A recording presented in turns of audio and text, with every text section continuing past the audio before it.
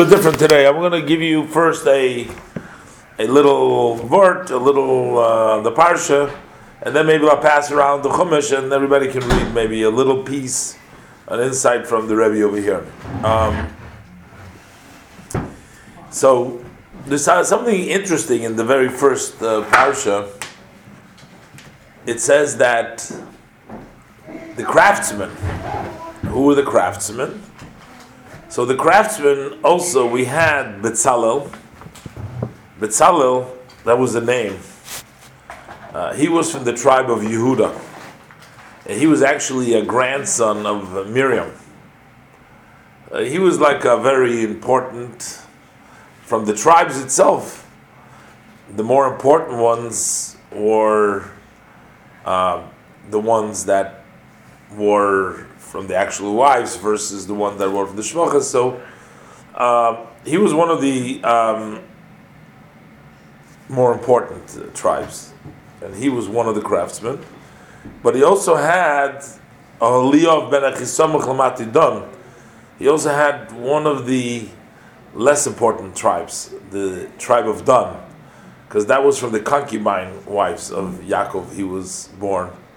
Oh, but Miriam, his wife was Aaron, right? A sister. Sister? A sister of Aaron. What his wife was, who was put on That's 7 days? Aaron. Aaron's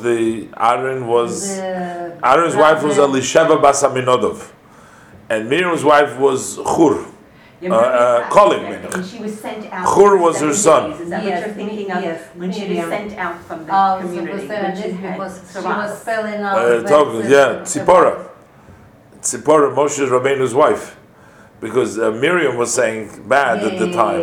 From, because she said, woe to these women, because my husband is separated from me since the time that God has been visiting him. But in any event, so it's interesting just to know that Rashi points out that God had one of the most important of the tribes as well as one of the most insignificant of the tribes, and they both were the craftsmen. They built the Mishkan, and so finally, in the end of this, in this parsha, they're finishing up the subject. It says, Betzalel built everything according to what God told Moshe. He built everything the way God told Moshe. But wait a minute. How did Betzalel know what God told Moshe? It should say Betzalel built everything as Moshe told him, because God spoke to Moshe and Moshe spoke to Betzalel. So it would seem more fitting for Betzalel for the pasuk to say that Betzalel did everything according to the instruction that Moshe instructed him. So Rashi makes a point of this, and Rashi says,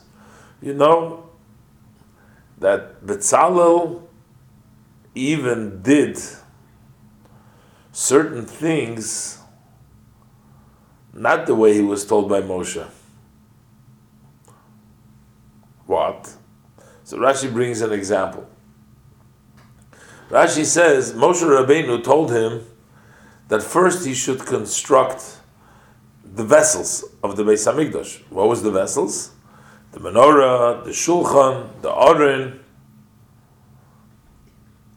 and then to build the structure. That's what Moshe Rabbeinu told Betzalel. But Betzalel says, well, that's not the way usually people construct buildings. He says, first, they build the building, because if they're going to build the vessels, the various different kind of things they use in the Beis Hamikdash, where are we going to put them? There's nowhere to put them, because there's no Beis Hamikdash, there's no Mishkan, there's no structure. It has to go the other way around. It has to be first that you have to build the Mishkan. And then you put the vessels, you put them into the Mishkan. So Moshe Rabbeinu says, you know what, you're right. That's actually what God told me. And I sort of told you wrong. God told me to first construct the Mishkan, and then to construct the vessels. And he says to him, B'tzalel. B'tzalel means in the shadow of God. B'tzel kel. He says you were in the shadow of God, which means even things that you weren't told, you figured out on your own. But of course, he didn't go and act on his own. He waited. He sort of told Moshe, that's not the right way to do it. I mean, if you want me to do it that way, I'm going to do it that way. But he told him that's not the right way to do it. And, there may have been other things also, we don't know. There is some, in the Pasuk itself, in the Psukim, if you read, it's not so clear. Like in the Parshas Truma, that is where God is speaking to Moshe. We have a record, God says to Moshe. So over there, actually, we find that first God tells him about the kelim, the vessels, at least the most of the vessels, and then he tells him about the structure. And that's God's words to Moshe. And in Moshe's words to Bezalel, he actually tells him first the Mishkan and then the vessels. And Rashi reviews it. Rashi says that when God said to Moshe, that he agreed that that's what God said, but that's not what we find in our Pasuk. But what I wanted to make an observation over here, it says everything after they said everything, after they did everything. It says they made. It says so. It seems quite clearly. I mean, I'm just thinking out loud. It says quite clearly in the end of the parsha. So it says that they brought the Mishkan to Moshe, and they brought all the Ohel and all the Kelim. They brought it all to Moshe Rabbeinu. And Rashi explains over here that the reason they brought it all to Moshe Rabbeinu, because they had a difficulty. They couldn't. The Mishkan was so heavy that they couldn't lift it. They couldn't pick it up. But they never lifted the whole thing at once. That's right. So they brought it all pieces. They brought all the pieces. They brought to Moshe Rabbeinu, and they said to Moshe Rabbeinu, "Listen, you lift it." The Rashi says, now, God specifically left this for Moshe Rabbeinu because Moshe didn't do anything physically for the Mishkan. So God left the actual erecting for him, Rashi says. And Moshe says, Take, how could one person lift such a structure like a once? It seems impossible. But not only that, there was no floor. Like was he supposed to lift each thing individually? Yeah, no, but they were with brichim, with the sockets. I mean, they were ways, and they were connected. It was a round, but the floor was a floor. So what? So why are you asking about the floor? But you're saying lift the Mishkan. What do you lift? No, lift. Take the walls and pick them up to stand them up. I guess you can construct a wall on the floor, and maybe you can even construct a box on the floor. Lying on its side, or maybe 4 different sides. But then it comes a point when it's all connected that you got to lift it up. Maybe it wasn't floor at all at that time. Maybe it was ground. It was on the ground. On the ground.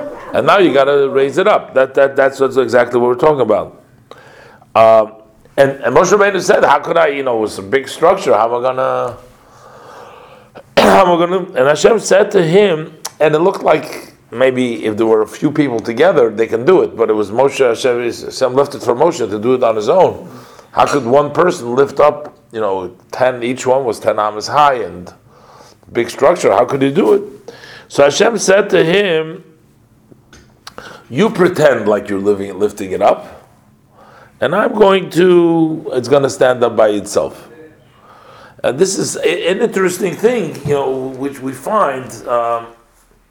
The Midrash tells us about a person who was very poor, but he had a very this great desire, a burning, yearning desire, to bring a gift for the Beis Hamikdash, but he couldn't afford much. But he saw there was this beautiful cutout marble rock or whatever. There was something very nice, which was basically, I guess, free. It was in the street. It wasn't anybody's. But he didn't have the money to have workers go ahead and carry that rock into the Beis Hamikdash, because that would be a beautiful gift. But he couldn't pay the workers. He didn't have any money to pay them to do the job for him. So then Hashem says to him, to the voice came to him, and says to him, you know what? You pretend and you pick up, and the angels will carry it for you. But you have to give your finger. So the Rebbe points from this. He speaks about, the person really didn't do anything, by just giving a finger, or an etzba ktana, even a small finger. That didn't help anything. But Hashem wants you to participate also physically. So, Hashem will carry the rest of the load. He will take care of it. But He wants you to do something about it too. You need to participate. You need to be part of it.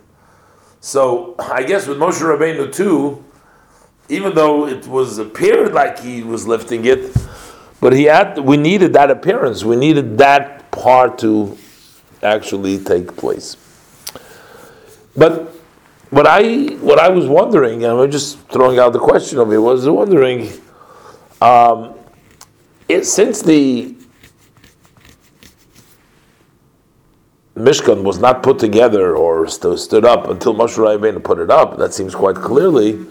It also seems quite clearly that all the vessels were done. So where were the vessels? So the vessels were all done already. And it's only after that it might be a question where they were kept, but I'm a little bit... So, first of all, just examining what Rashi says over here, it doesn't seem to be such a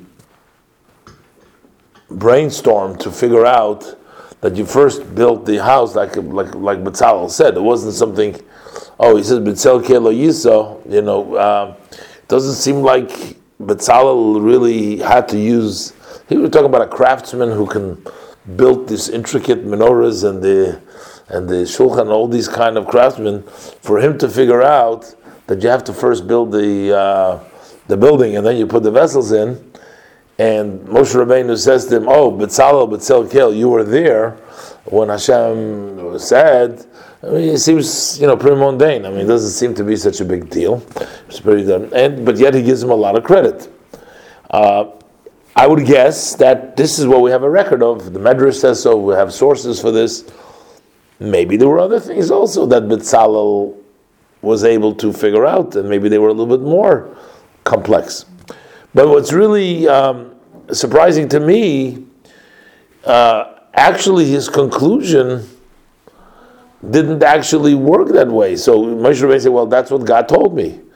But his reasoning didn't seem to be holding, because the reasoning was so that you put the vessels in where they're holding, into the place of the Mishkan.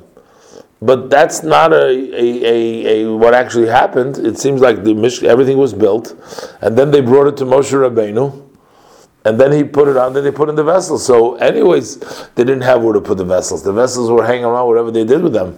So his argument to Moshe Rabbeinu actually didn't hold, because they didn't put into the vessel. And maybe. This is actually what the pshat is. This is what the interpretation is. Since the reason Betzalel figured it out was because he used logic, but that really wasn't God's intent, because the vessels did not actually end up in the Mishkan before. The vessels must be hanging around by themselves. But that wasn't the good. That's what he told him. But Betzalel kelo yiso, which means you came to it from a rational point. But that's actually what I heard from God. But not for your reasoning. And that's why it's so amazing, because even though, so what happens is, He told him to build the Mishkan first, and then build the vessels. But guess what? The vessels did not go in the Mishkan until later on anyways. So that's what the Eibishter told me, to first build the Zedem. That's what the Eibishter told me, to first build the Mishkan and then build the vessels.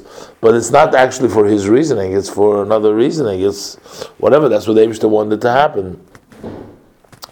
Which also is something which the Alter Rebbe speaks about in the Torah, or this whole things when we talk about the vessels versus the structure, it also can be resembling and corresponding to Torah and mitzvahs. While Torah is more considered like a keli inside, because the Torah you sort of absorb, you understand, you use your intellect, it's something which comes in the inside of you. Mitzvot are more like garments, they're levushim, they're like outside, they are like the structure, they're encompassing around you. Now what comes first, the Torah or the mitzvahs? There is advantages to Torah and there's advantages to mitzvahs, so there's advantages to both. Which would come first before the other things? But there are mitzvot in the Torah. Yeah, the mitzvahs come from the Torah, and studying Torah is a mitzvah too. Yeah. So that's as we learned this morning, that studying Torah is a mitzvah. And actually a mitzvah to study all the time. But I guess the whole idea over here is really what is this very, very strong message that Moshe Rabbeinu, the Torah writes in the. So what do we have? What do we need to know all this? I think it teaches us the tremendous humility of Moshe Rabbeinu, of being able to admit and to tell Betzalel, yeah, you know what, you're right. Even though Moshe Rabbeinu was the leader and Moshe Rabbeinu told him how to do everything, he didn't try to defend what he said. He didn't try to stick to his guns, and even though he said it, but he sort of said, you know what, you're right, you have a good point, and I accept that. And I think that's the purpose of, that he says, Betzalel told him that he did like Hashem. It's not so much to tell us about Betzalel's greatness, but actually to tell us about Moshe's humility of being able to accept it and to tell him. Now, sometimes there's also a way of admitting something, just okay, and sometimes there's a way of actually making the other person not only admitting but also saying, B'tzel Kel, that's your name, that you were in the shadow of God. And certainly, if a person does make a mistake and is wrong, he should be able to fess up and say, I made a mistake, and that's it. Even somebody like Moshe Rabbeinu did that. But we see, in a way, that Moshe Rabbeinu wasn't really wrong in this essence, because even though Hashem wanted him to build a Mishkan first, but he still, not for the reason that, like I said, it doesn't seem like for the reason like Betzalel said, because they didn't put the Kalim into the vessel. They only stood it up later. But Hashem gave Moshe a reward, perhaps for that he should stand up the Mishkan, because Moshe Rabbeinu sort of almost declared that they could stand up the Mishkan without him, before him. And Hashem, no, he says that's going to be your mitzvah. And because it was his mitzvah, it had to be done the last thing. That was the last part. Rashi says he didn't participate at all in the Mishkan, so God sort of left him. This was the last chance. It also fits a little bit in what we learned last week with the Nisim, that they waited for the end. They said, let everybody do whatever they do. So then the question actually becomes, how come Moshe didn't do anything for the raising of the Mishkan? But it wasn't like Moshe. The gifts, for example. Not all the people. The Moshe Rabbeinu did not contribute. How do you know Moshe didn't contribute? No, because Rashi says over here, now, maybe Rashi means over here the physical work in the Mishkan, but usually the term malacha is called of the bringing of the gifts. is also called the malacha. That's part of the work that was necessary for the Mishkan.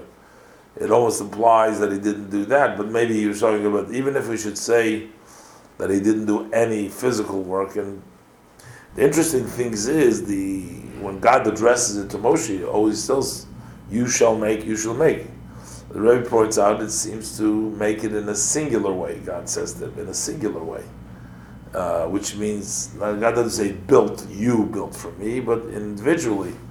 So it was somehow Moshe Rabbeinu's. But the question becomes, just like the leaders, as far as gifts goes, they were the end.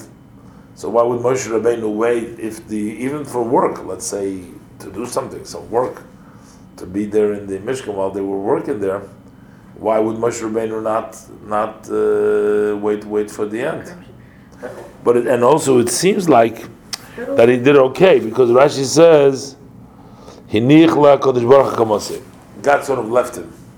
Since he didn't do, and maybe, again, I'm going to suggest that Moshe Rabbeinu was always letting somebody else go ahead of him, even though he was Moshe Rabbeinu. Just like he was telling Bezalel, you were right, he was telling him, Moshe Rabbeinu was such a leader that he never took anything for himself.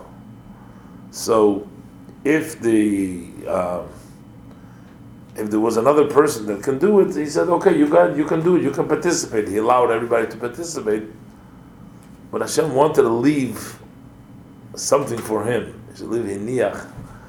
He should know that Hashem left it for him, because Hashem, so that's why Hashem made it that nobody should be able to pick it up.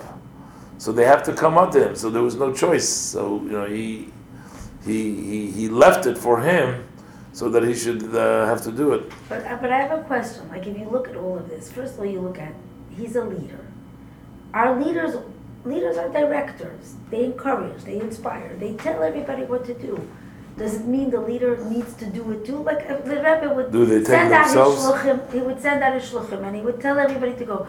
But the Rebbe had a different role. He had a different job. Moshe Rabbeinu had a different role. But the Rebbe labored very hard, and as we're learning in the morning letters, the Rebbe was a fundraiser. The Rebbe did everything. That's right, but in a different capacity. So, like, Moshe Rabbeinu was like in a different capacity. His role was a different. But Hashem apparently wanted to do it. But I say, look at the sensitivity of Hashem. Hashem is saying, I'm going to make sure that even though you didn't do the physical work, I'm going to make sure to include you in something to do in the Mishkan, because you are the leader, you inspired, you told everyone. So Hashem left him a job. Well, I think the job is that he had to listen to God about how to build the Mishkan. And he told that, I would think, to Bezalel and Aholiab and the builders, right? Because God told Moshe. But at the end, Hashem leaves him a job to lift the Mishkan. That's another job. Yeah, but Hashem sort of left it like... He gave him, because it looks like he gave everything away, and Hashem left it to him. So Hashem says, it's like, let's say you're busy cleaning and working and preparing, and then you go tell your children, you go set the table. I want you to feel like you're included. You're included. Yeah, no, Hashem left him. So there's the story. That's a good thing with our marriage, and we were talking about the story. Like I like to tell the story about. This was after the Second World War, and we were talking about. Sarah says she's skipping straight to Pesach. So this was after the Second World War, and many great rabbis from Poland narrowly escaped with their lives.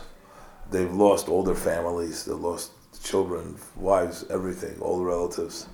They lost thousands of Hasidim, they lost, everything. They were totally devastated and totally in pain. And yet the war is over, and now people who are trying to get the remnants of their lives together, start over again. And this was in the DP camps, in the displaced person camps. So there was many rabbis that were in those camps, just out of the of Germany, of the Nazis. They were just liberated. They were totally broken, and they were totally shattered. Their lives were totally shattered. Then Pesach is coming around. So the people that were helping them, they provided matzah for Seder, for Pesach, they provided matzah. But Chassidim and Rebbes, they want to eat shmura matzah. They don't want to eat regular matzah. But, under the circumstances when you don't have the possibility and things are difficult, you use, regular matzah if you can't get shmura matzah. But certainly hand-baked shmura matzah. Somehow, one of the Rebbes over there laid his hand on a primitive oven, and they got some flour that was washed from the time of cutting.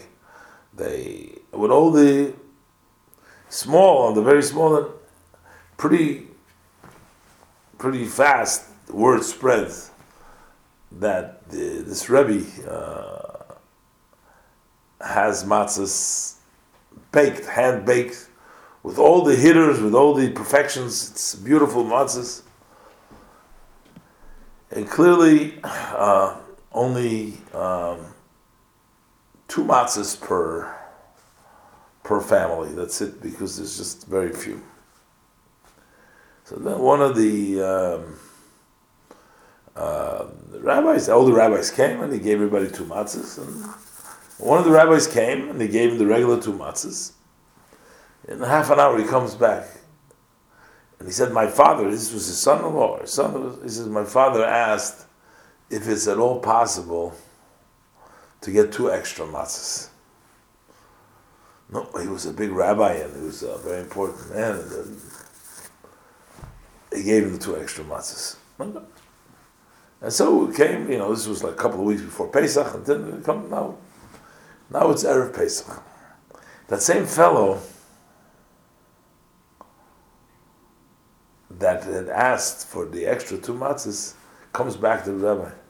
He says, Rabbi, please let me know, maybe there is still 2 extra matzahs. 2 extra. And the rabbi says, you know what? He says, my father was asking if there's extra 2 matzahs. He says, you know what? I'm really very, very sorry. But I gave out all the matzahs we were giving out. Matter of fact, the Rebbe said, I actually gave away my own 2 matzahs. I gave away as well. I gave it away. And then the rabbi comes out and he takes out those 2 matzahs. He says, my father-in-law sent you the 2 matzahs. He knew that you weren't going to leave for yourself the matzahs. So he wanted to make sure that you too are going to have matzahs for the Seder. Mm-hmm. So he goes and gives him the matzah, so he should also have matzah for the Seder. This was Moshe Rabbeinu. When you think about it, this is people, how they can, after such hardship, still be at a level of being able to care so much about others, give up on themselves, and the other people to be tuned in to give them. So Moshe Rabbeinu was in the level of, he didn't leave for himself anything. He said, you know what, everybody was pushing to do, those who wanted to be a part, and those who wanted to be, he led everybody. So he actually didn't leave anything for himself. And that's why God says, Hiniach, God left him. God says, no, you know what, I'm going to leave you something so that you can actually be part of this, because I want you to be part of it. And so perhaps this is the way this whole thing plays out, that first Moshe Rabbeinu says, you know what, you knew you were B'tzal Kel, and then Hashem says, no, I'm going to reward you. You're going to end up putting up the Mishkan. It almost seems like putting up the Mishkan is equivalent to everything, because first of all it's the Mishkan, but now you can actually bring the vessels in there, because without the Mishkan you can't bring the vessels, as we discussed. So this is really a very important part. It's setting it up. Yeah. Not just picking it up.